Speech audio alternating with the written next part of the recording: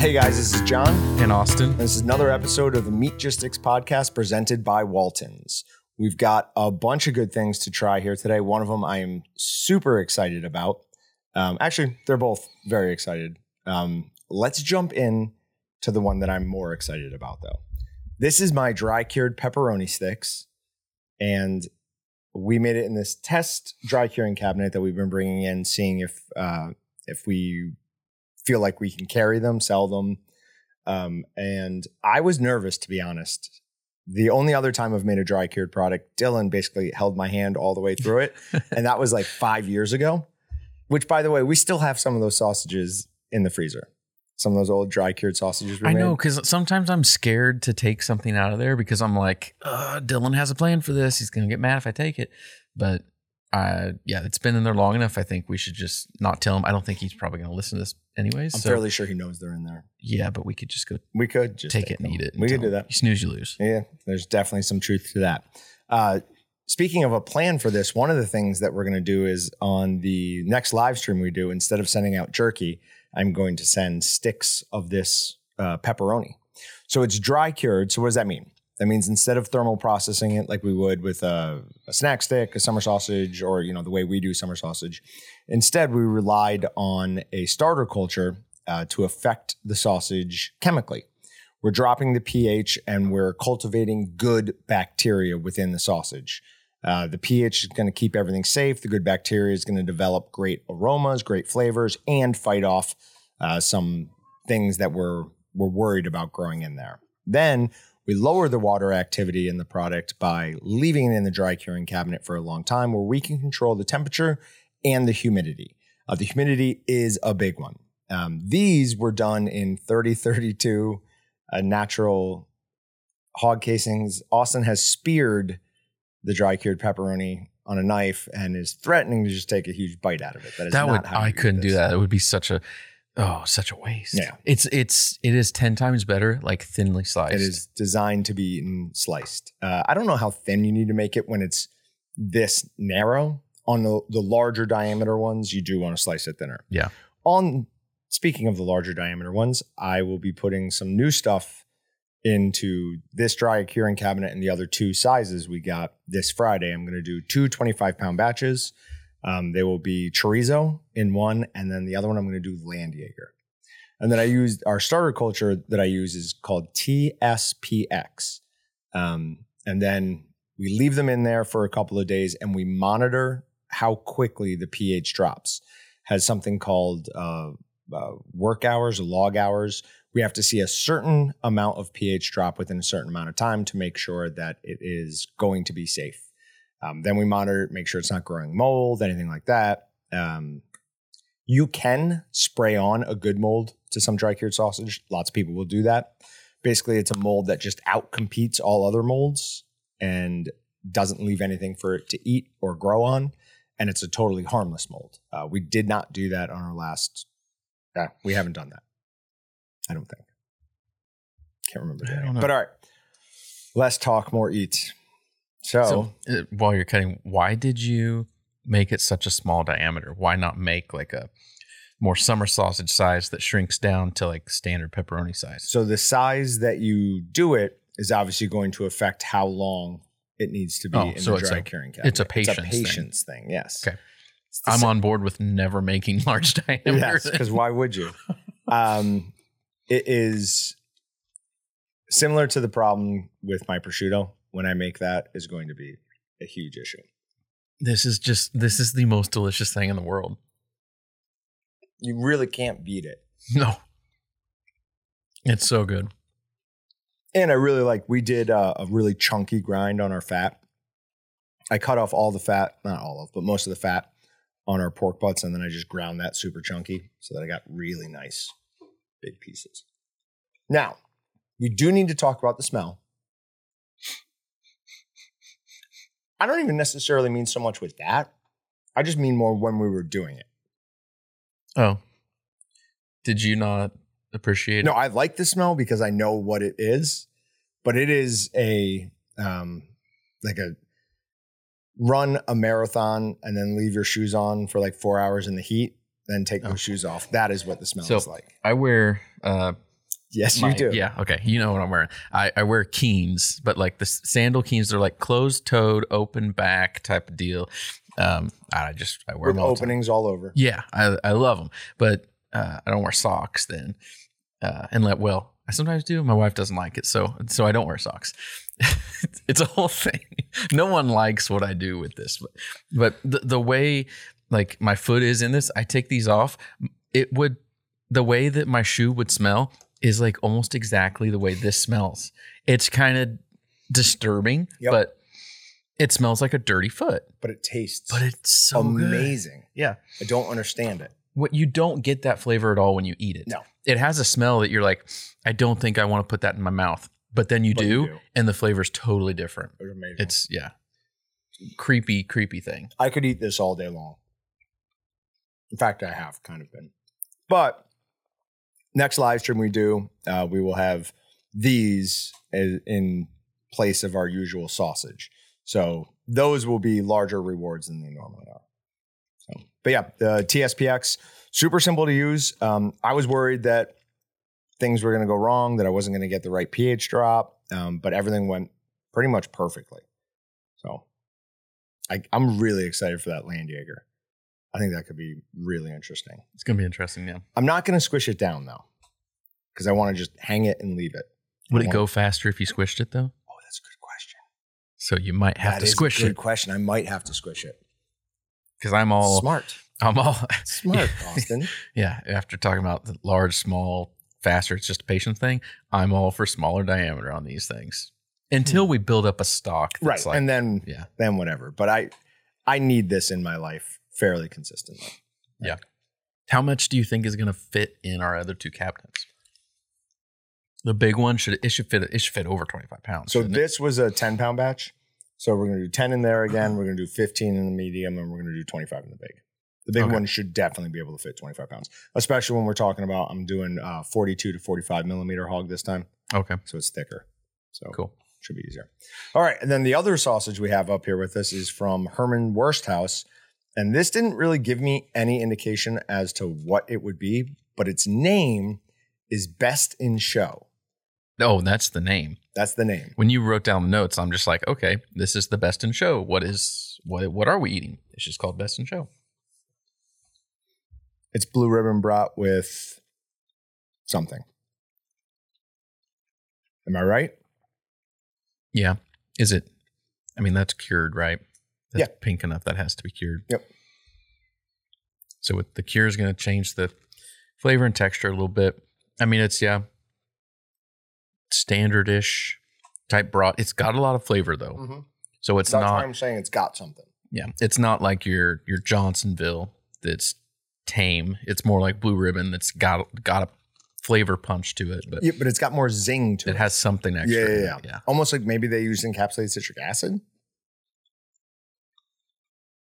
I don't know. It's good though. Mm-hmm. I could eat a lot of that. Definitely is something kind of tangy to it, but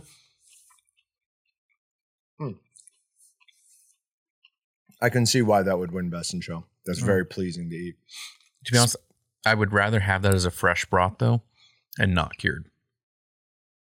Why? The cured just like it adds the cured meat flavor and texture to it, and I feel like it pushes it more towards like the hot dog smoked sausage arena versus the texture of a fresh broth is different. Oh, yeah, for sure. But texture doesn't really play into that for me that much. Really? Not much. Mouthfeel doesn't bother you? Palate appeal does not bother me. Can't ever say palate appeal without thinking of Papa Sop. So, speaking of encapsulated citric acid, there was some interesting stuff going on Meatgistics this week with encapsulated citric acid. Yeah, I can't believe I had to answer that for you. I do all the work chasing everything down. No. We both were working on it without telling the other one. Parallel. Did you get the same exact thing back from Flip? Oh, I got it from Stephanie, so I don't know. Oh, the vendor probably wasn't very happy with us. We both. Stephanie probably asked. Flip probably asked. Mm-hmm. Yeah, but so what? 135. Like, it's complicated because it's not just a temperature. Right. It's like a range, and then it's also the moisture. And so, yeah, there is no just like, oh, do this. It can be multiple or a combo or one thing. It can be just moisture if it's long enough. It can be just heat if it's long enough. It can be a combination of both. But basically, go by your manufacturer's recommendations on that. For ours, because the parting contestant wasn't incorrect. It's just that the encapsulated citric acid that we sell does not have the same coating as what some other people sell. So it's a different thing. To be honest, even the encapsulated citric acid we've sold over the years, I'm almost positive has changed. I forgot. I was going to look and see what the ingredients were and what the coating was made of now. But I know what the coating has changed for us. Yeah, because it was grapeseed oil at some point. Cottonseed oil. Cottonseed oil, I remember that one. But I remember grapeseed oil. It's been, a couple different things, which in theory should change because every different type of oil has a different melting point and smoke point. But then you think they would do like, okay, this is what this product is supposed to have, because this one's actually called something else. Like we call it encapsulated citric acid. Our vendor has a specific name. They have a brand name for it, but, and a different number for each one. You would think they would go, okay, well, we have to, if we're changing how much, or we're changing what we're using to encapsulate this, we should make it thicker or thinner so that it still melts at the same point. Well, they probably want to do it at different points because, I mean, I don't know if this holds true all the time, but I think a lot of times what happens in our industry is a manufacturer will make a product for a specific use case, and then it just gets generically sold to everyone else. So, for example, I know it happens in the casing market. We buy all our collagen casings from Devro. Devro, they cater to the big boys out there. They will have, I talked to someone at Devro years ago about this, so I don't know if it continues to hold true, but at least it did at one point in time. Like 19 millimeter smoke collagen casings. Those are the length they are, and the amount that is in the caddy is a certain set number of the strands, because that length fits on a certain stuffing horn, and then the total amount there is what the vacuum stuffer it's running on is total capacity type of deal. And it's the batch size. And so that is the length, the size, the capacity, everything is for one customer that is like the biggest user of it. And then everyone else just has to deal with it. Right. And so I would assume encapsulated citric acid, similar scenario. One of the big meat processors out there, one of the big four, is probably like, hey, I want this specs to do, and I want this to do this in this order and work like this. Someone makes it, and then it's like, well, we'll just sell this to everybody. Is that why caddies so often change, like how many come in a caddy? Because someone's changing one of the big customers is changing their process. Probably. I don't know for sure, but I'm fairly sure. That makes sense. Yeah. Okay. All right. Other things we got going on right now. Last night, I launched a new Walton's homepage. The old one we had was very painfully basic. We did that for a bunch of reasons: search engine optimization, Google scores, things like that. But the new one is a lot more interactive. It actually has some more stuff on it. So it's not just the drop-down link at the top. So go there, check it out. Let us know what you think. We've got a thread on Meatgistics for people to report any issues that anybody might be having on it. Austin is just scrolling up and down. Yeah, I know. I'm aware. Thank you. I broke it last night taking that out. So two things. As soon as I went live with it, I noticed two things right away. One was that packaging was going to casing and casing was going to packaging. And then in fixing that, I made equipment go to packaging as well. So I was angry. And then I saw that. I was like, oh, I know how to fix that. Went into the back end, came back to it, and everything was single stack. Like it went that seasoning things and then packaging equipment, and nothing had images. I was like, okay, I've broken this. So fun. We're working on fixing that. Now, what he's talking about, by the way, is the fact that the word homepage appears at the top all the way to the right, because that's what I created the page as, homepage. So wouldn't let me do nothing. It wouldn't be any fun if there wasn't something that could give you grief about. Fair enough. Fair point. Oh, thinking of things to give you grief about. Now, there's also things I need to give you encouragement on. Should we tell people what you are involved in tomorrow, which will have already happened by the time the podcast is out? This will have already happened. But we're doing some sort of sponsorship for like a fundraiser thing here in town for like the Kansas Junior Livestock Association, I think is what it is. And like each group there puts forth a person for Bowl-O-Rama. And so John has willingly or unwillingly been voluntold that he's the bull rider for That's right. So it is a mechanical bull, so I'm not going to get hurt too badly. My whole goal, I want to make, because it's like round robin, I want to make it out of the first round. And then we'll see how that goes. If I do well, then I'll want to do better. But my real fear, and Austin and I already talked about this, is it's for youth. I just don't want to be competing. I will not do it if it's a bunch of kids I'm competing against. I'll just go, nope, I'm out. Or I'll just jump right off or something. Maybe we missed the memo and you're supposed to have a youth like attend and be that person. If not, we're gonna have a 45-year-old guy win it. I'm gonna win it all. And then I'm gonna make so much fun of them. I'm gonna yell at them. I thought you were good at this. Oh. It's going to be amazing, though. So I don't know. Will the live stream be next or the next podcast after Next podcast. Next podcast. So next podcast, we will have to come back on and tell you about what happened. I will try to get some video. Oh, we're going to get video of it for sure. I'm going to be late to the event, but I should at least be there by the time Bowl-O-Rama starts. Mom will be there, so we'll get her to videotape it. She's good at that stuff. All right. John says, all right, and like he's ready to go after he just pounded like a whole sausage. Yep. Can't stop eating. Okay. In the last, from the 21st to the 20th, the most prolific posters on Meatgistics have been Process Head with 107, Denio with 101, Call Doc Today with 97, and me with a lowly 81. You have been a lot more active than I thought. When is this since? From August 21st until now. Oh, so last month. Yeah. Okay. I was thinking like the last week, and I was like, goodness, you've been doing a lot. Let's see what the last week is. Why doesn't mine work? Are you on the plugin? You have to go to the plugin. Oh. Yeah, I had them build me a plugin for it.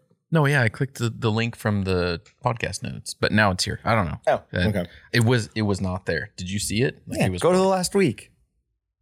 Change your dates. See who the number one poster is. Hold on. I have to hijack this podcast for a second because there's a pop quiz about to take place right now. Oh, no. Yeah. Oh. Get ready, guys. No. We said we were going to do it differently, separately, so that we can't answer. No. You just take them. We'll take it right now, and I'll fast forward the podcast so we can then go over the results together and see who got what. But we have to not be in the same room. It's fine. There are only 10 questions. Just don't copy off each other. Oh, just type down. Oh, we're going to type in their questions. I have paper. Oh, he's got paper. Okay. Yeah. Oh, okay. All right. What he's talking about is Patrick has devised questions. I had no idea he had done this yet. When Patrick leaves, sometimes I'm just like, he's not interested in what we're talking about. He's going to go work on something else. But not today. Oh, dude. I need a pen. You should have got us like Scantron sheets. So I feel like we're back in school. They're meant to be basic, but that's part of the fun. Okay. We're not reading these out. These are single answers. It's not like choose whatever is applicable. A, B, C, or D. Okay. A, B, C, or D. Yeah, sorry, my mic was down. I already have a problem. Good.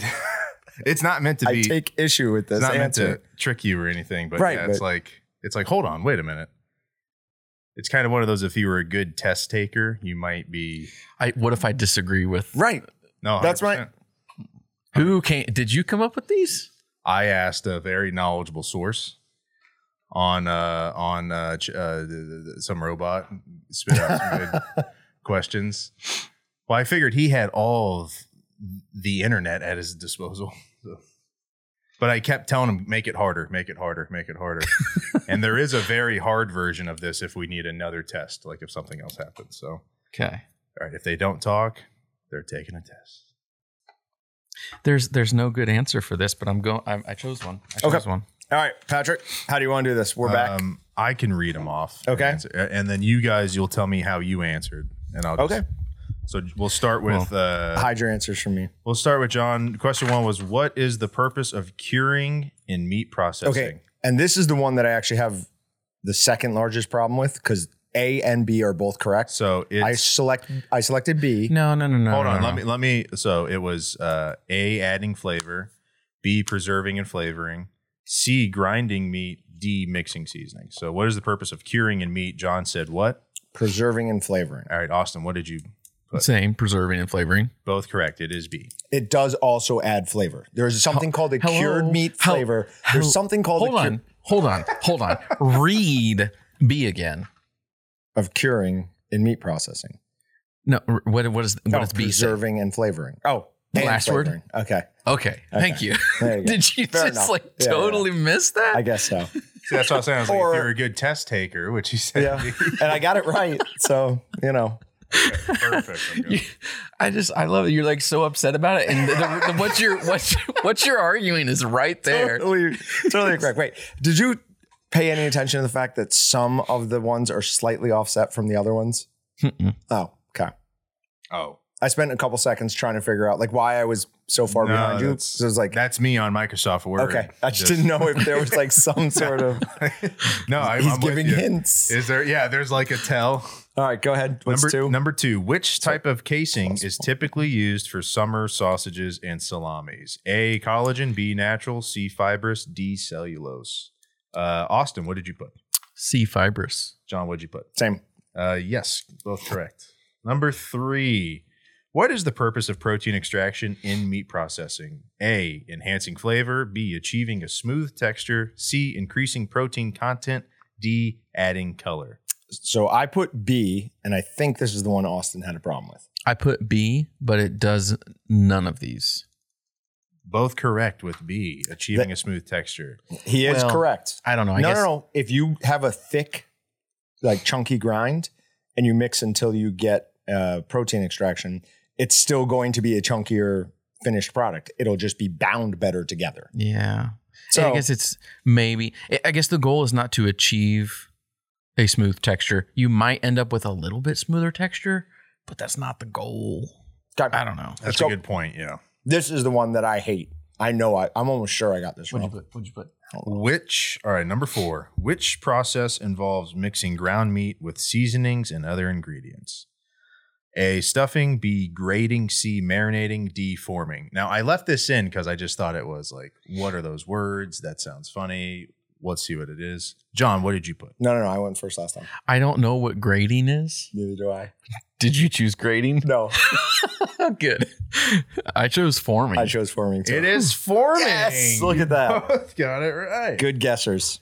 All right. Because forming, I would technically put in the kind of same arena as stuffing. I was kind of thinking like jerky pressing. Yeah. Yeah. So That was the only thing is in my mind. I'm like, you're forming, maybe it's like while you're coming out of the grinder into like restructured jerky, That's- you're forming it and you could be adding seasoning during that. What I time. went with. I would have said marinating. Like, I know it's not actually what it's doing, but it's the only one that make like mixing ground meat with seasonings and other ingredients. If Like, it was whole meat, Yes. I would have said yes. But But, it's since it ground. was ground, I'm like, Yeah, marinating was out. very, yeah. All right. I was going through D and B because I didn't know what B meant. So I was like, maybe that's what it is. But all right. Good guessers again. Number 5. What is the main function of a smokehouse Oh, in meat you processing? got this one wrong. Let's see. We got A, curing meat, B, cooking and flavoring with smoke, C, grinding meat, D, mixing seasonings. John? I put B, which Austin seems to think it's A. I put B. Oh, okay. It is B. But you should have seen the look on your face while you're trying to figure out like, what's wrong with it. Why did he put A? Yeah. Okay. I left stuff like that because it's just like, You know what? you For second that, I'm eating the last guess piece of yourself pepperoni. That's fine. so much. So, number 6, which additive is used to prevent the growth of bacteria and enhance the preservation of processed meats? A, sodium bicarbonate, B, sodium Erythorbate. erythorbate, I probably said so. C, sodium nitrate, D, sodium chloride. Austin. There's an argument to be made for B, C, and D. Yep, he is correct. Now, the most correct answer would be C, but D, if one of us said D, I think would be correct. B, I don't know. It was kind of obvious what they wanted, though. That's So, why I chose C. I chose C, sodium nitrite. Both are correct. C, sodium nitrate. We're not going to have any blank spaces on our wheels. I told you I have Uh-oh. it. No. Next week. If Do you see what he's doing? He's peeking over at my answers. Oh, well, he can't Put your cha- pen down. It's I don't in want to pen. see any He can't changes. change it. All right. Well, I have a harder test, so Okay. we could save that. We for might have next to week. do that eventually. All right. Number 7. What type of equipment is used for emulsifying meat and fat in the production of products like hot dogs? A, stuffer. B, grinder. C, bowl chopper. D, injector. John? C, bowl chopper. Yeah. Yeah. Bowl chopper. Oh, this is the one that is a total guess. 8. Which cheese variety is commonly added to Italian sausages like salsiccia? Salsiccia? How do you say that word? Salsiccia? Okay, he doesn't even know what it is. Right. And Is he's- this fair? He's testing us. The computer's testing you guys, please. Would you give me credit for Patrick's coming up just with the the questions? intermediary here. Okay. All right. A, Parmesan. B, mozzarella. C, Parmigiano Romano. D, Gouda. So C was Romano cheese, by the way. I said mozzarella. I said Romano. Wow, you guys finally have... Do we? B. It is- B. Sorry, Austin. It's C. Yes. It's Romano. Yes. +1, See, -1. I almost chose that, Have you but not I'm been like, writing what down is +1 and what is -1? pecorino? Pecorino Romano. I've been starring. I Starring's good too. want to Starring's feel good like too. I'm in first grade again and get stars. The +1 is the most youngest of. Nuh-uh. Oh, okay. Stars. We got +1s. Before you get grades, you basically just get stars or no stars. Wait, how? I mean, could you draw a star before Oh, so you we could got put one? like even in we would get sunny days or cloudy days for like overall, but we would get +1s and -1s on like everything. No wonder your generation's so soft. We got none of that. We just did the work and moved on. I would say the exact opposite. We got used to being told we sucked as little kids. All right. Yeah. Bad job. Later on, they came out with No Child Left Behind, and so yeah. Nightmare.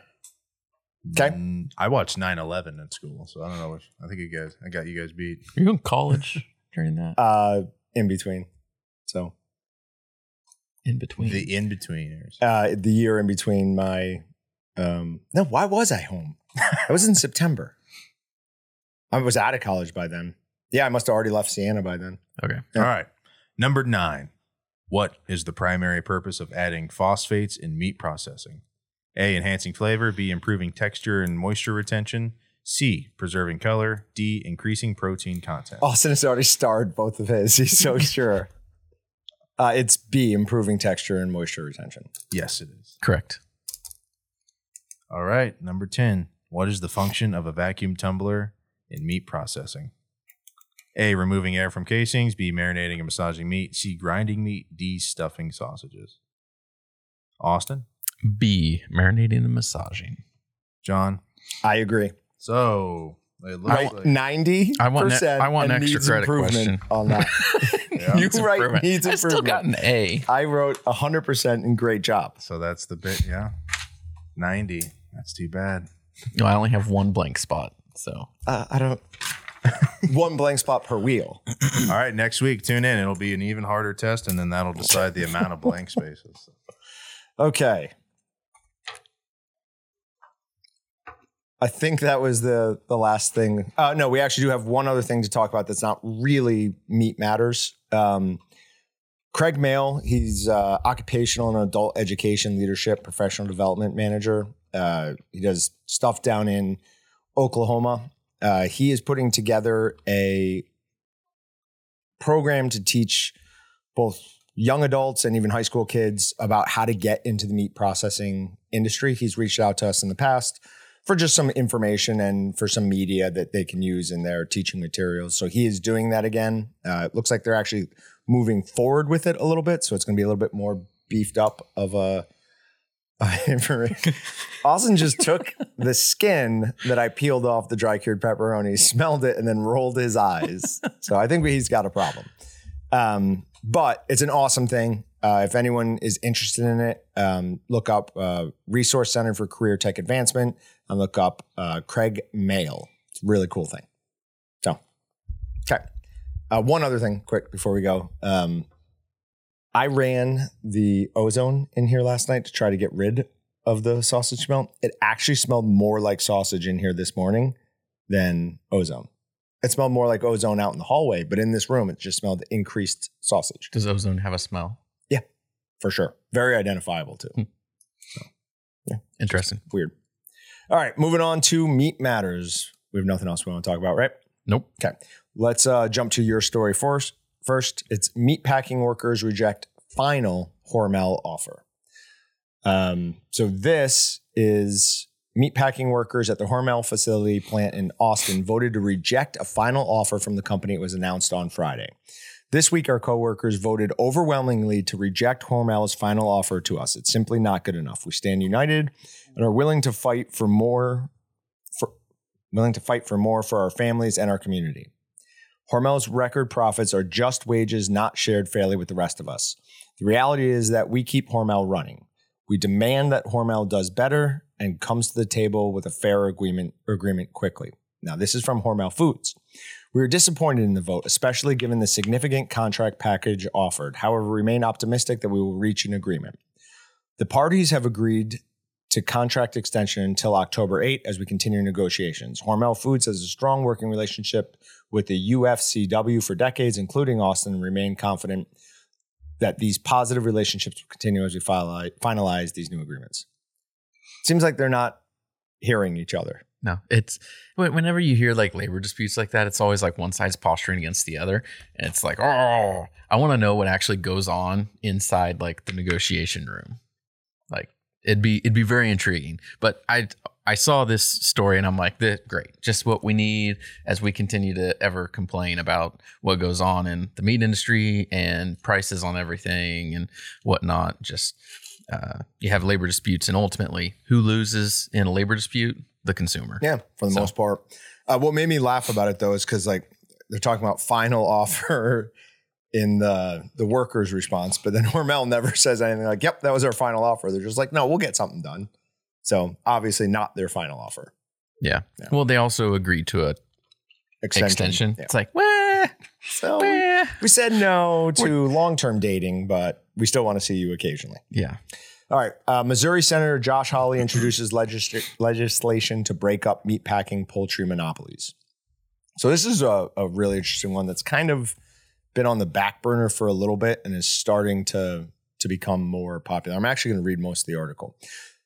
Josh Hawley introduced the Strengthening Antitrust Enforcement for Meatpacking Act on Thursday. A release said the goal of the legislation is to empower antitrust enforcers to break up giant meatpacking and poultry monopolies and place power back in the hands of Missouri's farmers and workers. The introduction of the act comes after Tyson Foods announced it will be closing the doors of its poultry plants in southern Missouri, costing the state more than 2,000 jobs. The Strengthening Antitrust Enforcement for Meatpacking Act would amend the Packers and Stockyard Act of 1921 to establish specific thresholds for market concentration, allowing federal antitrust authorities to more effectively prohibit or unwind acquisitions that concentrate the meatpacking sector, deter further meatpacking concentration by disincentivizing entrenched meatpacking interests from buying up more competitors, and put more power back in the hands of farmers and workers.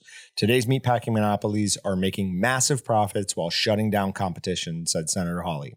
Congress must give antitrust prosecutors the power to end anti-competitive behavior without lengthy court battles. It's time to hold monopolies accountable and empower farmers. Second article in a row that talks about meatpacking companies making massive profits. Mm-hmm. One thing to keep in mind there, I didn't know until somewhat recently, the reason you see some of the swings that you do in like profits on the large people in the meat industry is because it's all contract based. So it's like, hey, they've already predetermined they're buying at this price, so they can be losing money. Like, to be honest, right now, I think that's what's going on right now. Yeah. Most big packers are losing money because they contracted at a price that now they can't deal with, but they were making record profits. So it all, it all comes back around. You need to look at a longer span instead of just like what's going on over the past like month. What you gain on the swings, you lose on the roundabouts. Yeah. I don't remember what book that was from, but it's always stuck with me. I was going to read the whole bill here, but the link doesn't work. It was 3 pages of absolute gobbledygook, and it was just going to be a peek into how archaic our legal system is. Because it's not even like party A then becomes the whatever to party B. It was just like nonsense words. Did you What? say Cardi B? Why I can't did not say Cardi B. You just did, dude. There I did. why can't bills just be written in like normal everyday English? Is it 'Cause so that- hard? Because then the lawyers wouldn't have anything to do. Same reason why we can't have just a regular tax code, because then what are CPAs going to do? Yeah. It's ridiculous. All right, moving on. Possible E. coli contamination forces recall of 58,000 pounds of beef. The products shipped to distributors in Georgia, Michigan, and Ohio include the establishment number 18076 inside the USDA mark of inspection. So far, there have been no confirmed reports of adverse reaction from people eating the meat, the USDA said. So basically, a processor, Green Bay, something or other, found in a test after everything had left this that it had some of the Shiga toxins in it. Shiga toxins are one of the things we're really concerned with E. coli. Has the potential to make somebody really sick. But what does E. coli actually do in your body? Here are the two big ones. The whole thing would be good to read, but the most familiar strains of E. coli that make you sick do so by producing a toxin called Shiga, not Shinga. Sorry. The toxin damages the lining of your small intestine and causes your diarrhea. The strains of E. coli are also called Shiga toxin producing E. coli, or STEC. The STEC that is most well known in North America and most often referred to as E. coli 0157:H7, or just E. coli 0157. There are other types of STEC that are called non-0157 STEC. These strains cause similar illnesses, but are less likely to lead to serious complications. Now, how many strains of E. coli cause diarrhea? There is the Shiga toxin producing. There is an enteroxygenic. There is the enterogregative, enteroinvasive, enteropathogenic, and diffusely adherent. All of those can make you very sick. When we talk about things that we're concerned about in the food processing world, salmonella comes up a lot, but salmonella is not generally something that's going to get somebody very sick. At one of my meat processing short courses I took, the professor said, you could probably take a couple hundred cells of salmonella into your body. And if you're a healthy young person, you won't even notice it. If you took a couple hundred cells of a Shiga producing E. coli into your system, you're going to the hospital. So this is serious. If you do happen to have any of those ground beef products, you need to dispose of them, get a refund, do whatever. But E. coli is not one to mess around with. That's why we never eat sprouts on our sandwiches. Also, like Vegetables at all. if you cook your food to a proper temperature, But that's not true. with E. coli. If it has already created its toxins, it is heat resistant to over 200 degrees. No. Yeah. Wait. Can you spell diarrhea? Diarrhea. Dude, I still Missed an R. Ah, is it 2 R's? 2 R's. Nah, that's close. Okay, sorry. That's close. So were you reading that? Or you just know that? I just know. I just- No, it was on the screen. Okay. I would have got that wrong. Are you looking up whether I'm correct on the toxins? Oh. I will here. Okay. I only said over 200 degrees. So when it comes out to be like 400 degrees, I was still right by saying over 200 degrees. And very few of us are cooking our meats above 200 degrees. Like sodium. So you have to look at like the toxins. No, we're going to move on. I don't know. We're going to have to We're move gonna on. Wyoming Ranch produces premium Wagyu beef that scores in the top 1% of the planet. And this is from your Wyoming news source, the Cowboy State Daily. Now, when I was growing up, the best beer and the best sausage was all made over in Europe. Somewhere in the late 90s, early 2000s, that started to change. We started making better beer here than they made there. Same thing with sausage, probably over the last 15 years. We are now taking Wagyu over from Japan, other areas where it's been previously. We are now the best producers of that, is how I read this. Now, I reached out to the ranch that is raising this beef is called Hawks Hill Ranch. And I reached out to Tanya because we've talked about getting somebody on the podcast before who has, raises a good amount of Wagyu and can talk about what the differences are, what the difficulties are, why is the meat so much more valuable? And she responded immediately. She was very, very nice. She said, "Thank you so much for giving Hawks Hill Ranch Wagyu a spot on your podcast. It's really neat. We're grateful for the opportunity. We strive to raise 100% full-blooded Wagyu in clean and stress-free environments that produce a highly marbled end product. We do this by carefully selecting genetics, never crossbred, meticulously caring for the Wagyu, and being extremely specific about their nutrition and our program. We never confine the steers to a feedlot. We pasture raise and grain finish. Our grain is formulated by a Wagyu nutritionist specifically for Hawksbill Ranch." That's got to be expensive. Mm-hmm. Like, hey, make me feed that's specifically good for mine. Allowing them to move around the ranch and be clean, happy, and stress-free animals. This has worked out in our favor and has produced the best tasting, highly marbled Wagyu available. So she also we emailed back and forth a few times. She's very open to answering any questions that anybody has on Wagyu raising, what goes into the farm. So post that in the podcast that the podcast post that Patrick will do. I will send those to her and we'll get her to answer them and maybe have her at some point on the podcast. Very cool. But very nice person. Seems like a great company. I'm very, very happy for him. And that's one of those cool things. Like, I don't know how many people we're going to get to read who listen to this podcast would read the Cowboy State Daily article on this, but it's a cool way to get some exposure for what seems like a really good company. Okay, moving on. This is from Food Safety News. It's talking about what are the challenges with hybrid meat for safety questions. So for those of you who don't know what hybrid meat is, all of this stuff coming out about like culture-based meat, yes, some of it's to market. Are you saying hybrid or hybrid? Hybrid.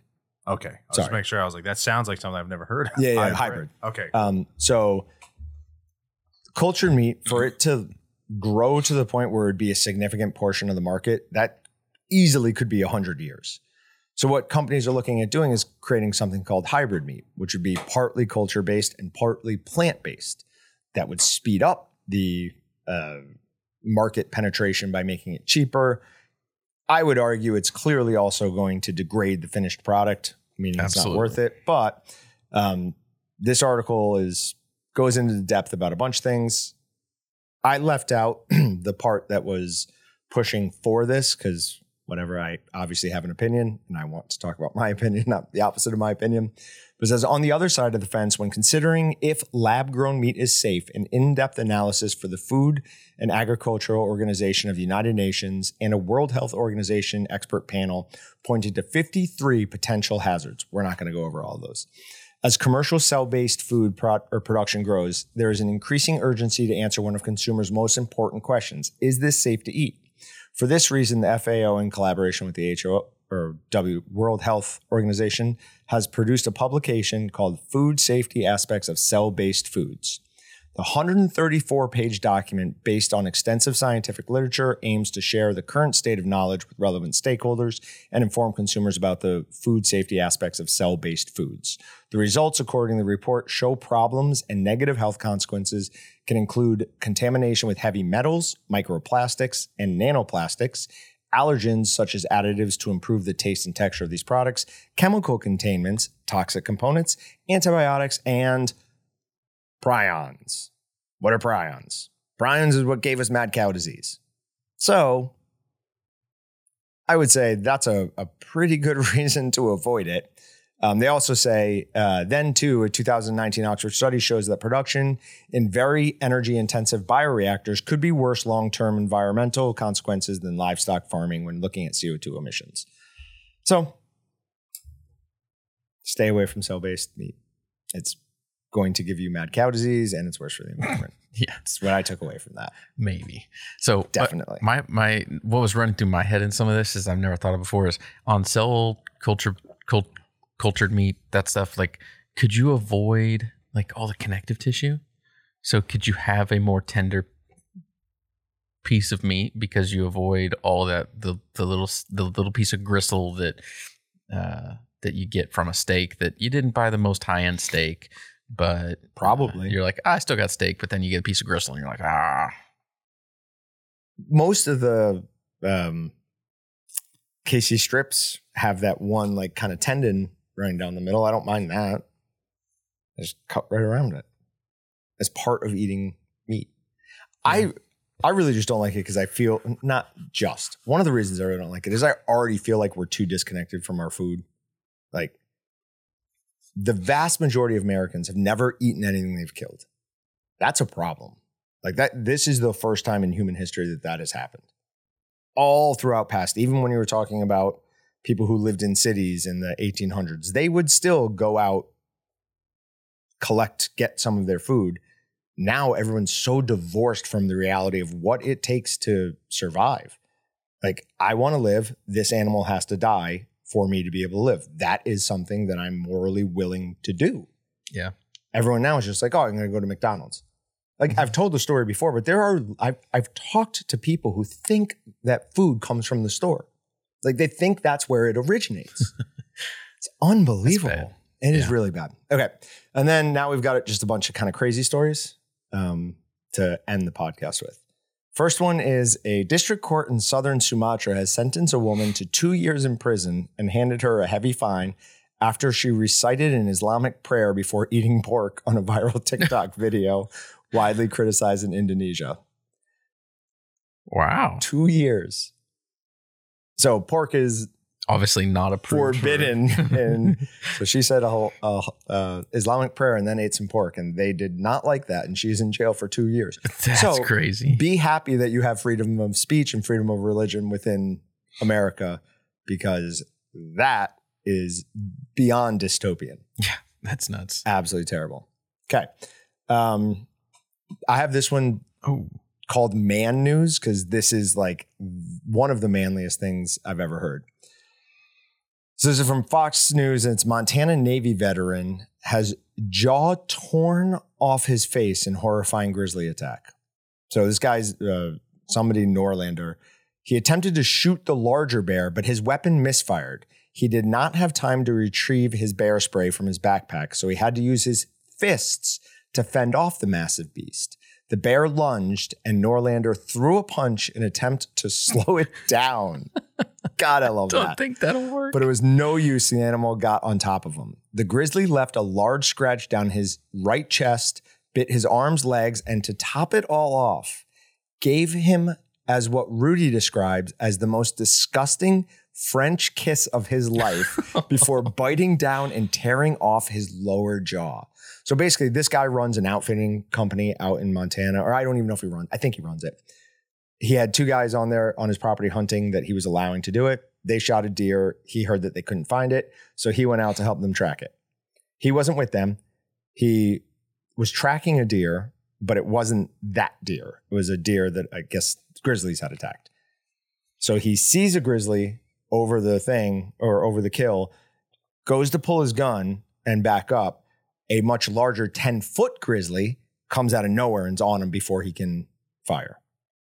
This is, I'm obviously this guy knew what he was doing. He owns or manages a hunting preserve is the wrong word, but a hunting lodge. He knows what he's doing. It is a good idea to check your weapons before you go out in the field if you are worried about grizzly bears, mountain lions, badgers, really anything. If you're afraid of deer, you should check your rifle before you go out to make sure that it all works, because that is absolutely horrifying. I don't know how he would possibly recover from that, but I pray he does. It said he's in stable condition. Oh, yeah. I mean, he's going to live, but is he going to live without his lower jaw for the rest of his life? Oh, yeah. You're going to be on a liquid diet. Oh. I bet they could reconstruct a new one. It's not going to look or function quite the same, but I bet doctors can do some sort of reconstructive surgery. They do bring it back even to like a modicum of what it looked like, may be worth it. Best story of all time. What happened to your face? A bear bit my jaw off and ripped it off as I was punching it. He won't be able to talk again, though. Yeah, man. Write it down? I don't know. It's still awesome. Point and do charades. Not laughing at him is a terrible thing, but he didn't. It says he didn't pass out through any of it. oh Through god, fear, can you pain, imagine? and blood loss. I just came nothing. in. Oh no. This guy got attacked by a bear and it ripped his jaw off. Terrible. The best part of the story, though, is that He lived? punched it and it didn't slow it down. Like, did you think you were going to slow down a 10-foot grizzly with a punch? I don't know what you do there. Oh, Like, people always talk about fight or flight. I was talking about this with somebody a couple nights ago. It's not just fight or flight. It's fight or flight or freeze. Mhm. And I'm worried I'd freeze there. Like, you see a 10-foot grizzly coming at you. Oh, I think that'd be the best thing to do is fetal position and find a happy place. You go to fetal position if it's a mom with her cubs. If it's a male grizzly that attacks, you fight all the way because it is intending to eat you. You are not going to win. I don't know. Have you ever seen the huge knife that I carry around all the place? I've That been is specifically to stab a grizzly. If it's Yelling, got do it. you have babies? I don't want to do this. in If you Wichita, have babies. Kansas?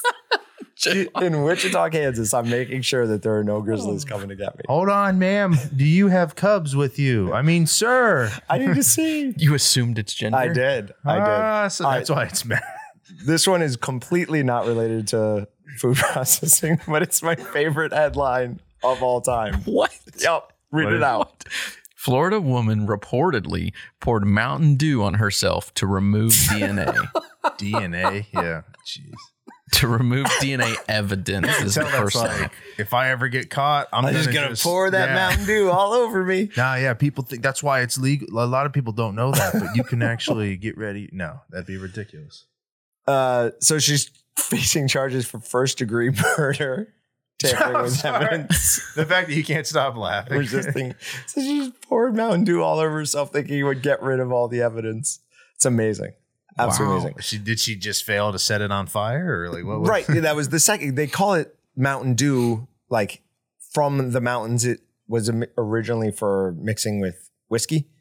My understanding. That sounds pretty Yeah. good. But people still do it, I guess. She forgot to light it on fire, though. All right. Did she yell "Do the do"? Two shark stories. First one is a person got their arm ripped off in Israel. That is a fake shark, by the way. That bothered me. That's not real. That Just is like CGI. yeah, CGI generated. I Huh. do not like that they're using that. It's a scary looking shark. Mm-hmm. Like, I didn't like it. You guys looking at Ocarina of Time? There is no information about this person's arm getting ripped off. It is only in the headline. What? Yeah, there's Literally literally no. nothing. What's it? They're being like super secretive about what happened with the person. It's about a shark, though. As a shark ripped off a person's arm. All right. And then a dramatic video shows a massive shark rescued after becoming stranded on Florida beach. This is what's known as a mako shark. A mako is a cousin of a great white. It's smaller and has more like pointy teeth. So a great white's teeth are like big triangles and they're serrated because that's good at like cutting meat and blubber. Makos eat more fish, so it's better at like pinning products. Dude, Or you said it's like a fish. cousin. I thought of like Scooby Doo and like his cousin. And So Scrappy. like, so I instantly, That's actually a good analogy. Well, I instantly thought of like a Scrappy Doo. cartoon shark going, "No, that's my cousin Mako over there," and it cuts to him, and it's just a different. So like, it helps me keep track of information if it's a cartoon in my head. I think. Yeah, you're tying it to what you remember. I guess. The giant shark can grow up to 12 feet and weigh 1,200 pounds. Attacks, while rare, are very powerful. The mako has the second most substantial bite in the world. With 3,000 pounds of bite force, only crocodiles have stronger bites. Look at that thing freaking out. Why are people jacking? Why are with they it? helping it? If that shark eats somebody, those people need to go to jail. Yeah, I watched this on TikTok and I yeah. Your Was choose shocked. violence one is all over the place, and I like it. Oh, you'd seen that before? Oh, yeah. Dang it! Take a day off from being the bigger man. Wake Choose up and violence. choose violence. So. Not for you. Not for you. It's definitely for me. That part was the kicker. Oh, I didn't see that part. Oh yeah, you got to watch the whole video. No. Because that's why I sent it to you. Is because it's like specifically calling out like, oh no, not you. Oh no, it's definitely That's for not me. for you. It's definitely for me. I feel like that is speaking directly to my soul. But they're just letting the shark go to go eat more people. Poor plan. Poor planet. All right, that's it. You got anything? Nope. We'll see you guys next week. Thanks for checking out the Meatgistics podcast. To shop everything but the meat, head on over to waltons.com. To get your meat processing questions answered by experts and enthusiasts alike, head on over to our online community at meatgistics.com. Waltons, everything but the meat.